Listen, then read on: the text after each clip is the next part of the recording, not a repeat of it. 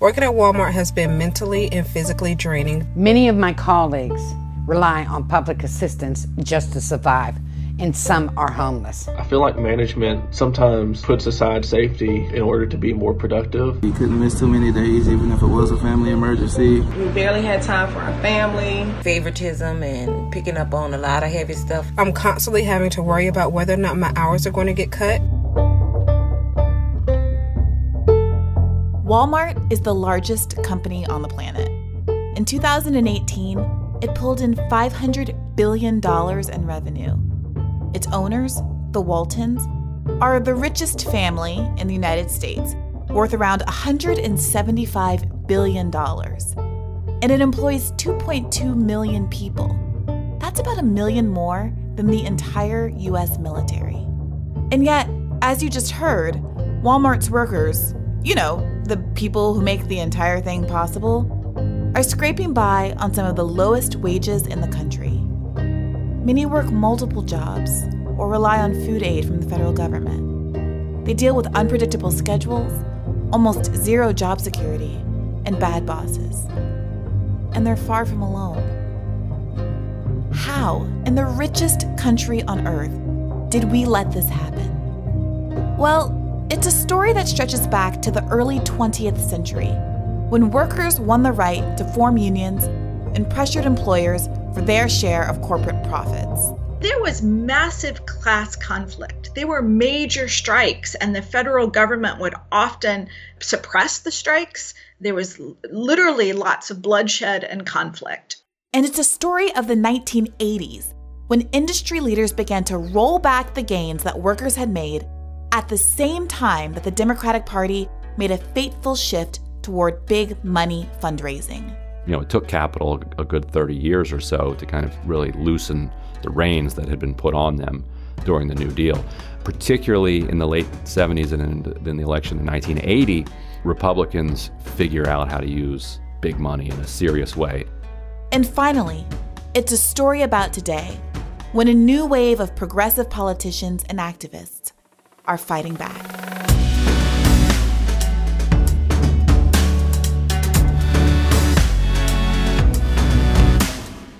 This is Hear the Burn, a podcast about the people, ideas, and politics that are driving the Bernie Sanders 2020 campaign and the movement to secure a dignified life for everyone living in this country. My name is Brianna Joy Gray, coming to you from campaign headquarters in Washington, D.C. On this, the 10th episode of Hear the Burn, we'll tell the story of how working Americans came to endure some of the weakest labor protections in the developed world, on par with Iran and Honduras. I talked to Georgetown professor Lane Windham about her book, Knocking on Labor's Door, which describes a working class that looks very different from the white men in hard hats conjured by the corporate media. And I talked to my former Intercept colleague, Ryan Grimm, whose new book, We've Got People, recounts the Democratic Party's decision in the 1980s to turn toward big money donors and centrist politics, as well as the more recent upsurge in left-wing organizing that is challenging the status quo. So let's go back, way back into time.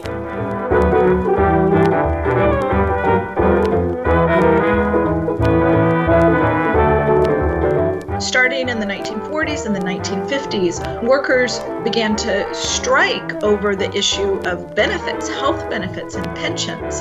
And so what ended up happening in this country is that unions began to negotiate on wages, health care, pensions, and began to demand that corporations basically share the profits with them. And they won that for a number of years.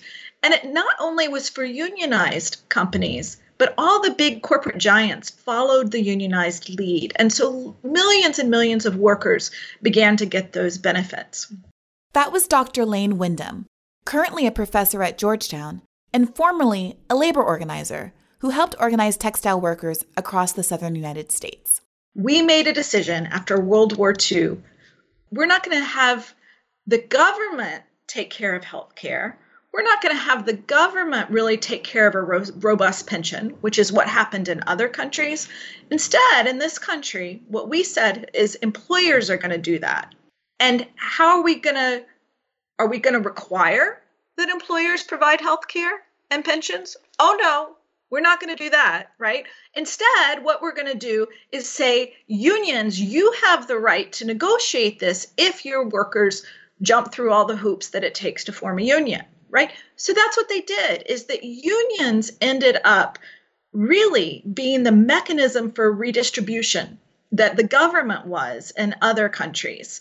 And so for a time, the system worked, not for everyone, because many women and people of color couldn't get the kinds of jobs that were most likely to be unionized, right? And so they didn't have full access to this sort of golden system of the employer-provided social welfare state that came through union contracts.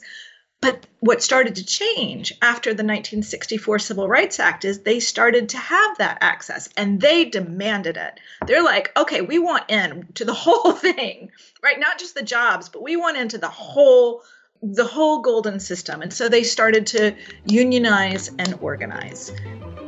There's a direct correlation between union participation and wage equality. As union power has declined since the 1960s, income inequality has gone up. Unions were not only able to lobby for higher wages and more benefits for their own members. Non-unionized companies, afraid that their employees would follow suit and unionize, preemptively improved their conditions as well, meaning that the effect of union organizing extended well beyond the field of unionized employees.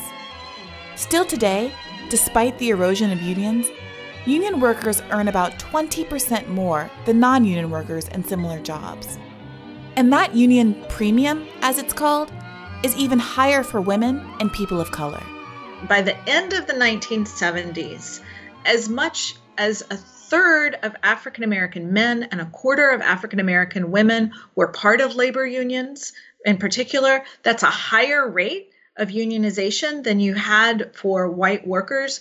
And the premium at that time was workers of color were making anywhere from 25 to 34% more than those who did not have a union, and better benefits and more say on the job. And so let me give you an example of how this played out. So, for instance, I write about the Newport News shipyard, which is 19,000 workers in Newport News, Virginia, in 1978 formed a union. They formed a union with the United Steelworkers.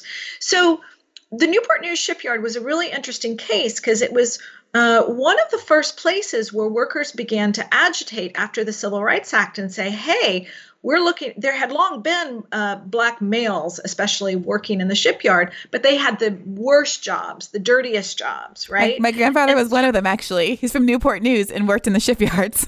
Okay. Yeah. Right. Yeah. Right.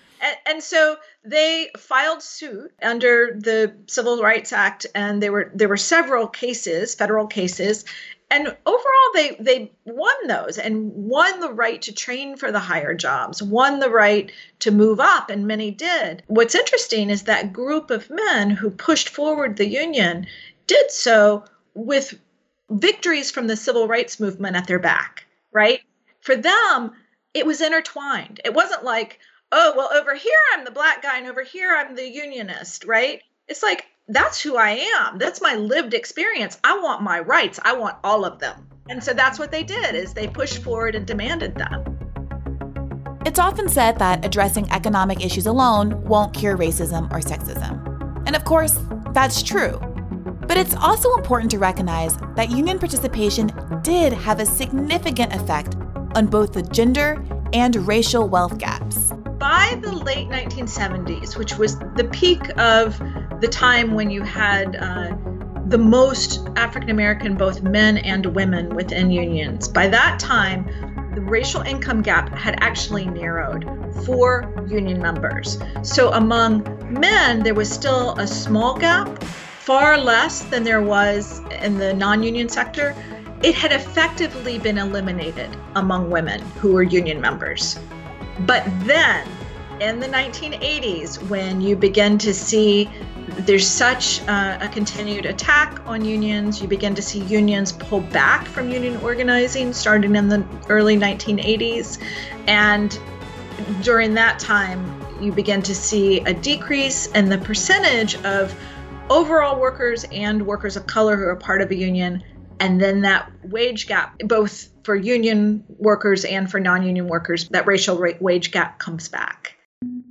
Labor rights are a racial justice issue. Labor rights are a gender equality issue, too. There are millions of African American women, African American men, Hispanic men and women, white women who have pushed to form unions. In fact, your listeners might not know that by 2025, the majority of union members in this country will be female. We're going to have a majority women labor movement in 2025, right?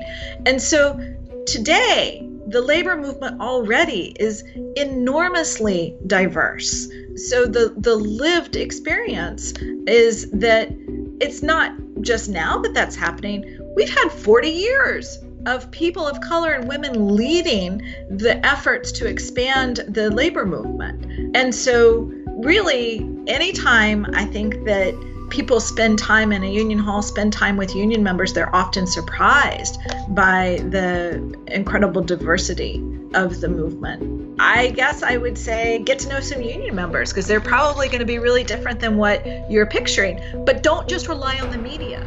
Too often, our corporate media wants you to see Joe the plumber or whatever. Like they still show the one white guy. That's just not reality. I mean, think about the most recent strikes, right? The teachers, Red for Ed, all those hospital workers in the University of California system, even the Stop and Shop up in the Northeast was majority women. All of these are a diverse set of groups, often led by women of color, who are demanding a new future for themselves and their families, and they see a union and collective bargaining as the tool to get there.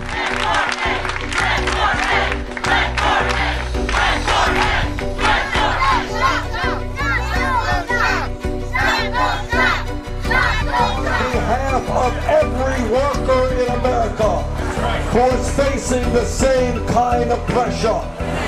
Thank you for what you're doing. We're going to win this thing.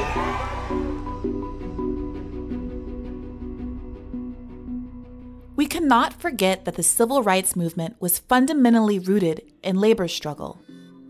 Decades before the Newport News shipyard organizing Dr. Windham described, civil rights icon A. Philip Randolph organized shipyard and dock workers in the very same part of the country. Later, he famously organized the Brotherhood of Sleeping Car Porters in 1925 and led them to a strike which earned them $2 million in pay increases, a shorter work week, and overtime pay. A socialist, he argued that people could not be free as long as they were economically deprived, and that civil rights legislation alone, without opportunities for economic and educational advancement, would leave Black Americans second-class citizens. And now, here we are, with union participation at an all-time low, just 10.5%. And income inequality is reaching heights not seen since the Gilded Age dominance of the Rockefellers, Vanderbilts, and Carnegies. The racial wealth gap is 10-1, and women, depending on their race, earn between 53 and 80 cents on the dollar. So how did this happen? How did the gains in economic equality earned through labor activism in the mid-20th century become lost? All through the 1970s, employers were fighting workers' efforts to unionize, ramping up resistance, bending and breaking labor law at a whole new level. Then we come to the 1980s when there is a recession that hits especially the unionized sectors really hard. So the steel workers and the auto workers both lose about 40% of their membership in about 5 years. They're just decimated in the late 70s, early 1980s. In addition, of course, then you have Reagan elected, and he does fire the air traffic controllers who are striking, which dampens union organizing efforts. In addition, you have Reagan appoint a labor board that's very hostile to union organizing. I want to try to unpack some of that, because I think it's important for us to understand the relationship between the well-being of American workers and the political choices made by the people we elect. The National Labor Relations Board, or NLRB, was established in the mid-1930s by President FDR to enforce U.S. labor law. The New Deal established a number of new protections for U.S. workers, including the right to form unions and collectively bargain for more rights. What it means to collectively bargain is for employees to negotiate the terms of their employment with management, that is, their employers. Prior to the National Labor Relations Act of 1935, it was perfectly legal for employers to discriminate, harass, retaliate against, or fire workers if they attempted to organize together or to advocate for their rights as a group. And to be clear, that happened all the time. When they agree to organize and act as one, laborers have an incredible amount of power, a power they don't have when they stand alone. A strike can bring a business to a standstill and cost employers dearly. So employers have a great deal of incentive to make sure their employees don't organize. As a result, companies invest vast resources in internal anti-union propaganda. So this is a Delta ad. Union dues cost around $700 a year. A video game system with the latest hit sounds like fun. Put your money towards that instead of paying dues to a union. And then there's a gaming, what do they call that? A controller. The Reagan administration created a hostile environment for union organizers. He appointed management-friendly leaders to the NLRB. And as Dr. Windham noted, he made an unambiguous show of force against organized labor when he responded to the strike of 13,000 airport controllers by firing all of them, save the 1,300 or so who went back to work when ordered to do so. Across the country, conservative lawmakers have enacted anti-labor policies called right-to-work laws, which make it much more difficult for unions to collect the dues that enable them to operate. And in 2017, the Supreme Court issued the Janus decision, which overturned 40 years of precedent, which required public employees to pay union dues to cover the costs of collective bargaining. Dr. Windham also explained that globalization put more pressure on corporations to extract profit. And CEO salaries didn't take a hit. Worker salaries did. So what was happening in the 1970s is that we begin to see the shift from an industrial to a financialized capitalism, right? So this means that what the banks and the shareholders matter a lot more than what you make and who makes it. This is also a time when you're seeing a shift to far more globalized capitalism. And so, the markets are just strung together in a whole new way because of technology. So that's what's happening. How that happens is how we need to have a discussion about neoliberalism, if you will, or the rise of a certain kind of conservatism. The how is that the ideas that the individual market, that people should be turned out into the market as individuals and compete within that market over community. Those ideas ended up shaping how we went to the new forms of capitalism, instead of the kind of collectivism that workers were pushing for. Workers said, we want to be part of unions. We want to have power. If the shift is going to happen, we want to have a say. A lot of experts say, by the time you got to neoliberalism, there was a shift to service and retail over industry, as though that explains neoliberalism. But what I explain in the book is, there's a shift to retail. You have a lot more retail. You have a lot more service workers.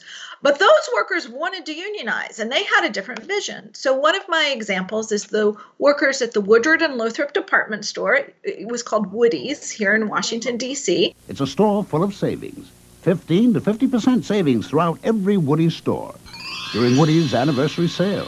Savings on spring fresh. This workforce was 3/4 women. It was half of the workforce was under the age of 35. It was over a quarter African American women.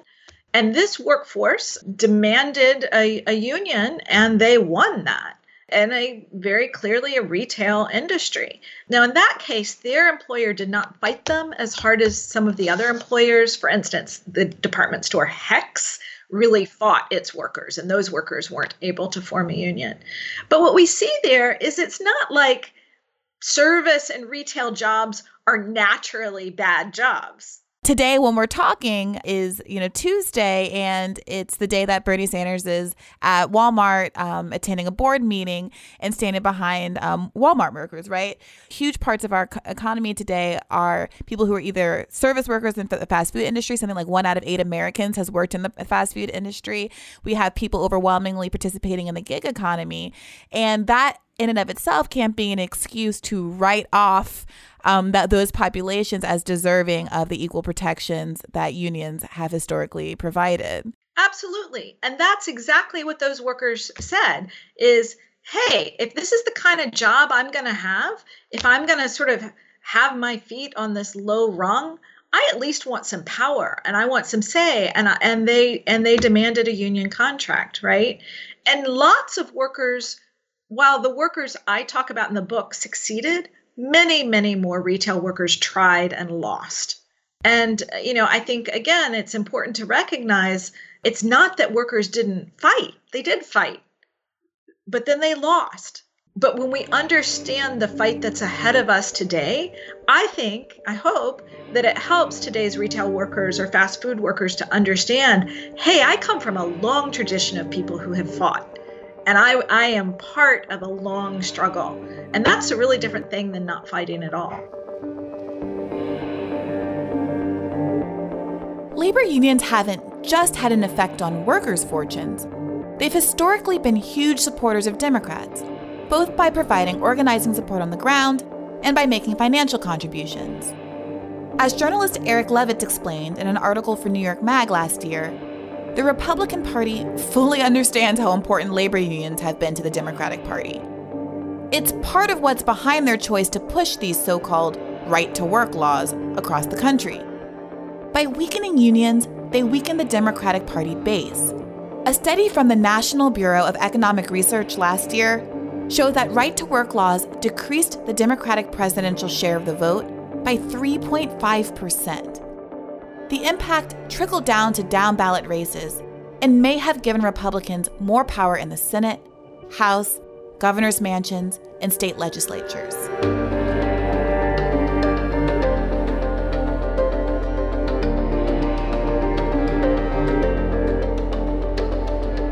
So what happened? How did Republicans get such an edge here? To better understand the shifting incentives within the Democratic Party that contributed to where we are today, I spoke to Ryan Grin, DC bureau chief at The Intercept, my former boss, and author of a new book on the rise of the progressive movement. The big kind of realignment, goes back to the 1970s and 80s when you have a bunch of different things coming together all at the same time. This is post-civil rights movement. You have the kind of rise of capital. Wall Street and corporate America is really feeling it. They've been on like a 30-year run, and now they're just absolutely flush with cash that they figure out how to start weaponizing politically in a way that they hadn't before.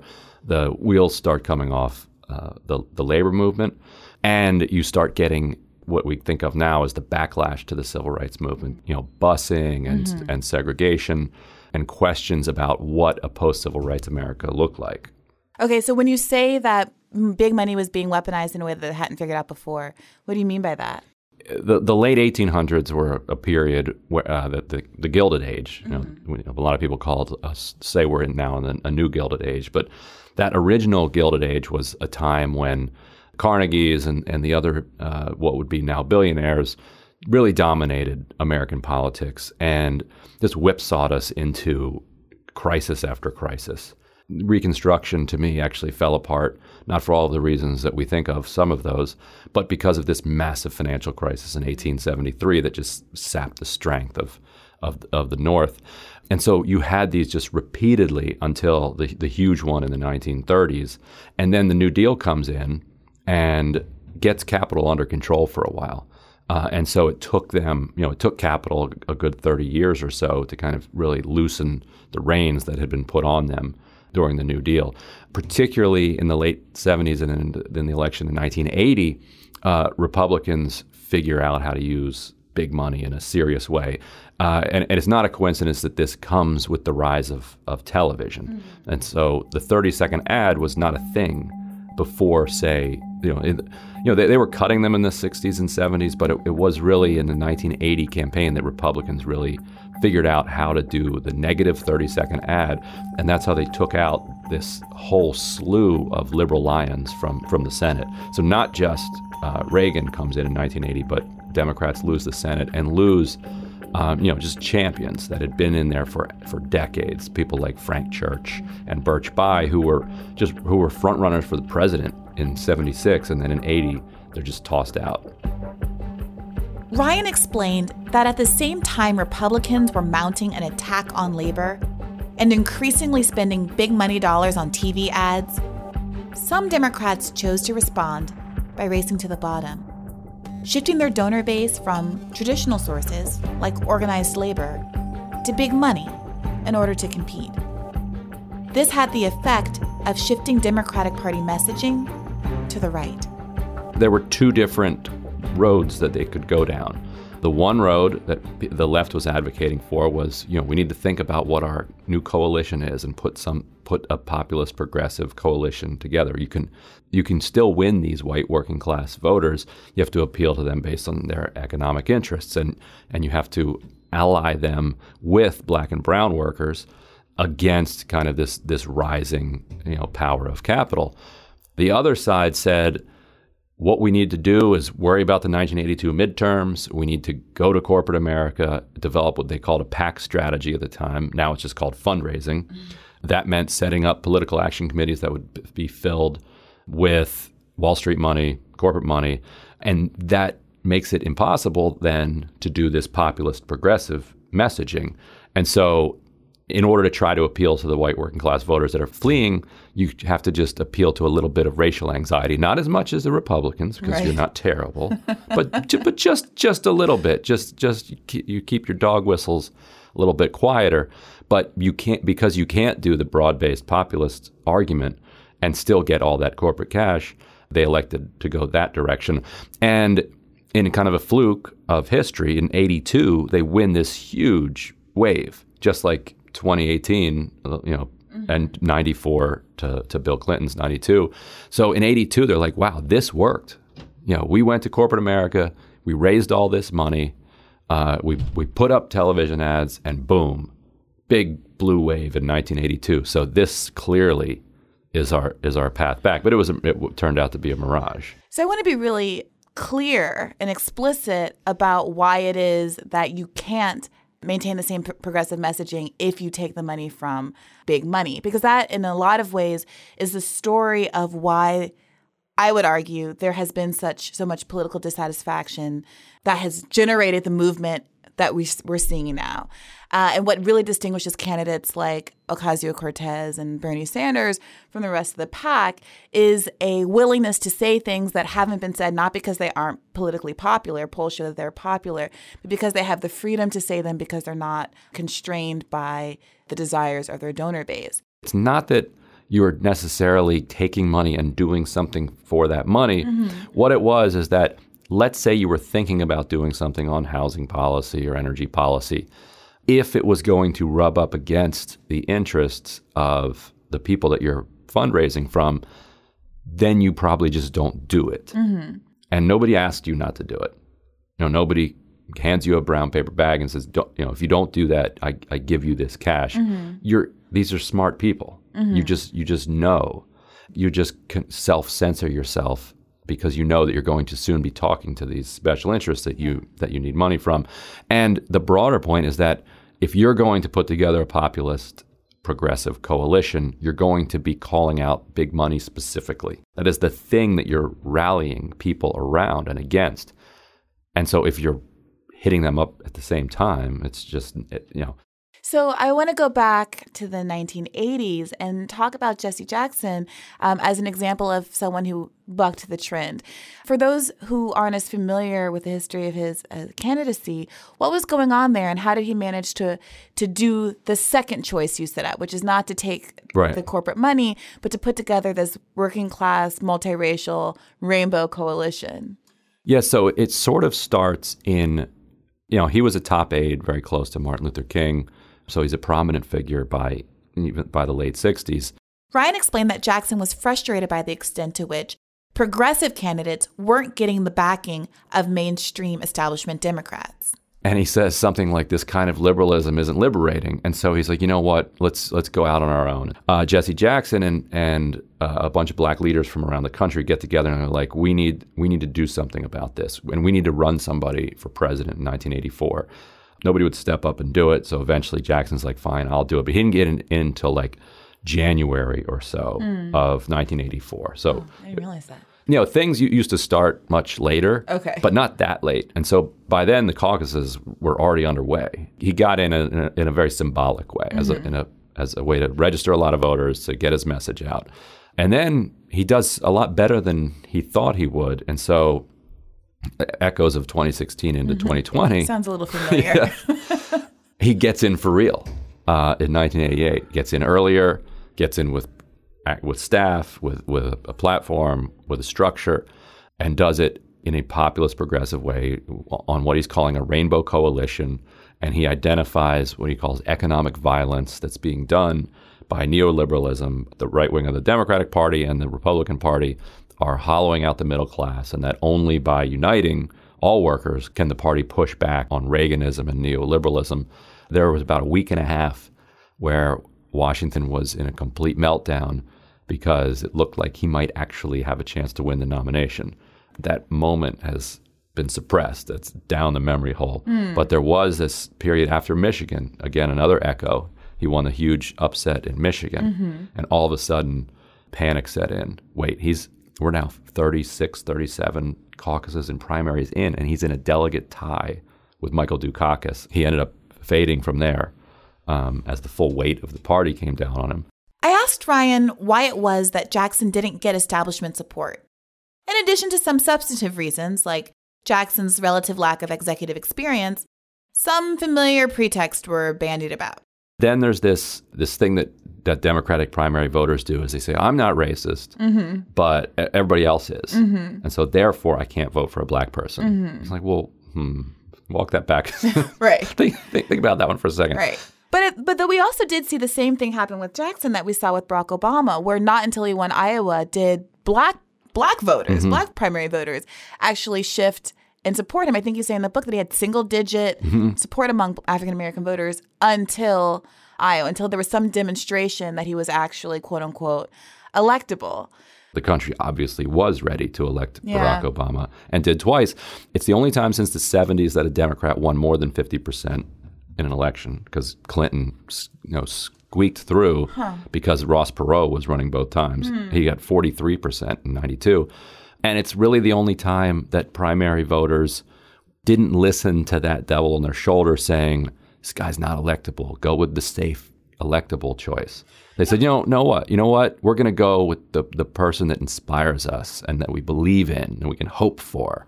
Well, let's talk about that a little bit, because to my mind, electability and capturing people's political imagination, being inspiring, are of the same ilk. It seems natural to me that if you're relying on grassroots organizing, if you're relying on individuals giving you donations, if you're worried about general enthusiasm and the kids getting on Twitter and pushing your message, that actually inspiring people by offering them a vision of the future that they like, which actually represents a substantive change from the status quo that many people are suffering under, is exactly the way to be electable. How do we get into this place where there is this detachment between ideology and substance and politics and policy and what's actually being affirmatively offered and what is perceived to be electable? It's been a feature of American politics pretty much the entire time. Like the party that the Republicans replaced, the Whig Party, they famously would look for generals who had absolutely no politics, like that had nothing written down, because they felt like the American people loved generals. And so you just put up a general and they're going to be electable and they'd win. And it worked a couple times, but it also backfired on them a couple times. What do you think is going on there with people like Ocasio-Cortez, who went up against, similarly, a Democratic machine, a candidate who was a 10-time incumbent, who was incredibly powerful and out fundraised her, 10-1, You know, what do you make of her success and how the public as a whole has reacted to her success and interpreted what was going on there in Queens and the Bronx? These Democratic primary voters they're kind of two minds. They're like, that's great, and they love her, and they're like, that's great for the Bronx, but they still have this fear that they live in some conservative country. You know, this is people who are, you know, baby boomers and up, who lived through the Reagan years, are convinced that the rest of the country hates them. The rest of the country hates Democrats, hates liberals, and you just have to be as right-wing as you possibly can to be electable. And so they're very nervous to kind of lean into their own politics. And that's where it's going to be kind of organizing against fear. That is probably the best hope for the section of the primary that thinks what you think, which is like, if we bring somebody who's inspiring, they're actually more electable, against the argument that, no, you don't want to scare the American people. Just give them the blandest thing that you possibly can, and then just hope that they hate the alternative so much. In this case, it's Trump, but it's been Reagan or George H.W. Bush or George W. Bush. Like that's been the model. Like, don't worry about what you're putting up. Just focus on how bad the Republican is. One of the mythologies that was put out there was, you know, America's not ready for a black president. America is racist. There was this projection of a certain kind of American that becomes an excuse for not pursuing progressive policies, even though polling now shows that an overwhelming majority of those policies are popular, not just with an overwhelming majority of Americans, but even slim majorities of Republicans. Sometimes not so slim majorities of Republicans, everything from Medicare for all to $15 minimum wage, job guarantees. All of these things are increasingly popular and in fact pluralities. The contemporary version of that is, and you get into this in the book a little bit, the only way to reach out to white voters who were a part of the Obama coalition is to activate them with racism. The idea that there's a such thing as an economic approach, a class-based approach, an approach that used to be advanced through greater participation in the labor movement and unions who did a lot of work informing their membership about politicians in a way that is more, I would argue, neutral than sometimes what you get on mainstream media. That mechanism is no longer in place. And now the idea of pitching to that constituency is in and of itself perceived as racist because the choice of the Democrats to go with big money meant that the only way to do it, therefore, was racist, right? So we've got ourselves in this catch-22 where to even say the words economic anxiety is to some people a dog whistle that you are planning to appeal to the nativist racist instincts of a certain part of the population. And there is a kind of a failure to credit a legitimate economic need from white America, and that need can be met along with the overwhelming economic needs of other populations. What do you make of that, and how do we get out of that kind of messaging that serves the big money arm of the Democratic Party? It can be a self-affirming thing if you get it going. Mm-hmm. So if Democrats can be reminded of the percentage of white working class voters that Obama won, mm-hmm. and if they can see that, or whether it's white working class women, for instance, mm-hmm. if they see that start to be a reliable part of the coalition, and then attitudes around that will change. Like, mm-hmm. I think if they start delivering at the polls.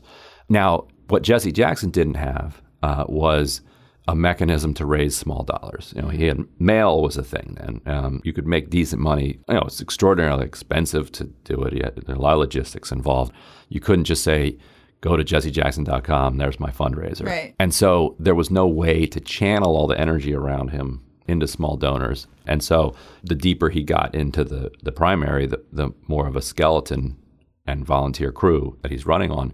And so the difference now is that voters, white, black, and brown, can see that there are Democratic candidates who are not taking big money. Like, that's a big step because it tells regular people that they are for regular people. Like, they need, to the extent that you might shape your policies to attract big dollars, you do the same for small dollars. And so you start shaping policies that will inspire people to give to you. And so if you can get rid of some of the hypocrisy, the stench of hypocrisy around the Democratic Party, then you have a much better chance of making an economic argument. Otherwise, voters don't have any reason to really believe that what you're saying is going to be something that you're going to deliver on. Yeah, I mean that's a concern I sometimes have, even with respect to the kind of no super PAC challenges and pledges rather, which is that pretty much everybody has made some kind of noise. All the major candidates anyway have made some kind of noise along those lines, but they have committed to it to varying degrees. And there is a risk that there is room for some of this progressive messaging, which I think everybody has cottoned on to is popular, can start to be exploited by those who aren't genuinely independent, who are only recently independent, financially independent. Right, but it doesn't really work. Like, people don't buy it. People see right through it. You can just look at, who's having trouble raising the $65,000 or $130,000 now, or whatever you need to qualify. You see these stories about people having to go out and spend $45 to raise $1 online, which shows that people aren't dumb about this. Yeah. And so another thing that you hit on in the book, which I got to tell you, as my political education evolves, is always something that I find to be incredibly galling, is that the risk of running as a financially unencumbered progressive with actual progressive ideas, it's not just the resistance from the kind of very top, but there are all of these kind of threats along the way. In some ways, it makes sense that if you're on a particular team, then and your team wins, you get to go to the playoffs with them. It also goes to the question of what the purpose of a party is. Right. There's one idea that a party is a vehicle to express the wishes of the people that it represents. Novel idea. Crazy idea. Sounds right. Okay. What's the other idea? The other one is that a party exists to perpetuate the party itself. Right. The hashtag Bernie's not a Democrat view of things. And which would help explain how the Democratic Party could go from a far-right party in the 19th century to a center-left party, moderately left in the 1930s, to then, it moves all over the spectrum based on its own interests, its own survival, rather than on a particular ideological belief. Otherwise, it goes the way of the Whig Party. Yeah. Just disappears. So I'd like to think that the average Democratic voter, regardless of who they supported in 2016, would like to think of the Democratic Party as the purpose of the Democratic Party as promoting the interests of the people who vote for Democratic politicians. How then do we shift some of the narratives around the Democratic Party so that people are putting policy first? People are conceiving of themselves and the Democratic Party as a vehicle for advancing progressive politics, as opposed to being about loyalty to individual figures. I actually think that AOC's win goes a great distance toward that goal. To say to people, both people who weren't involved in politics because they thought it was, because they cynically and perhaps accurately thought that it wasn't for them, all of a sudden they see somebody like them who's involved in it and saying, no, you should participate because this is real, it's happening. Yeah. Or to people who think that the party is beyond repair. And to have AOC saying that, no, it's not beyond repair, we can work from within it, and we can wrestle control of it and point it in a good direction. To have that evidence, to have that actual physical form of a person that you can put some faith in, is much better than the theoretical argument that you can make to people.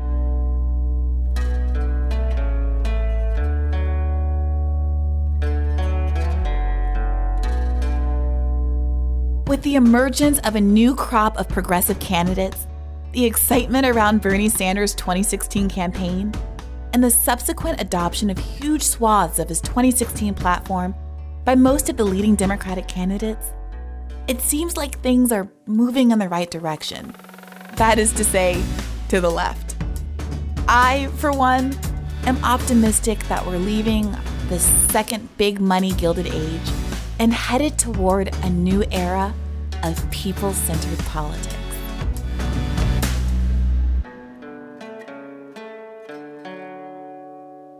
That's it for this week.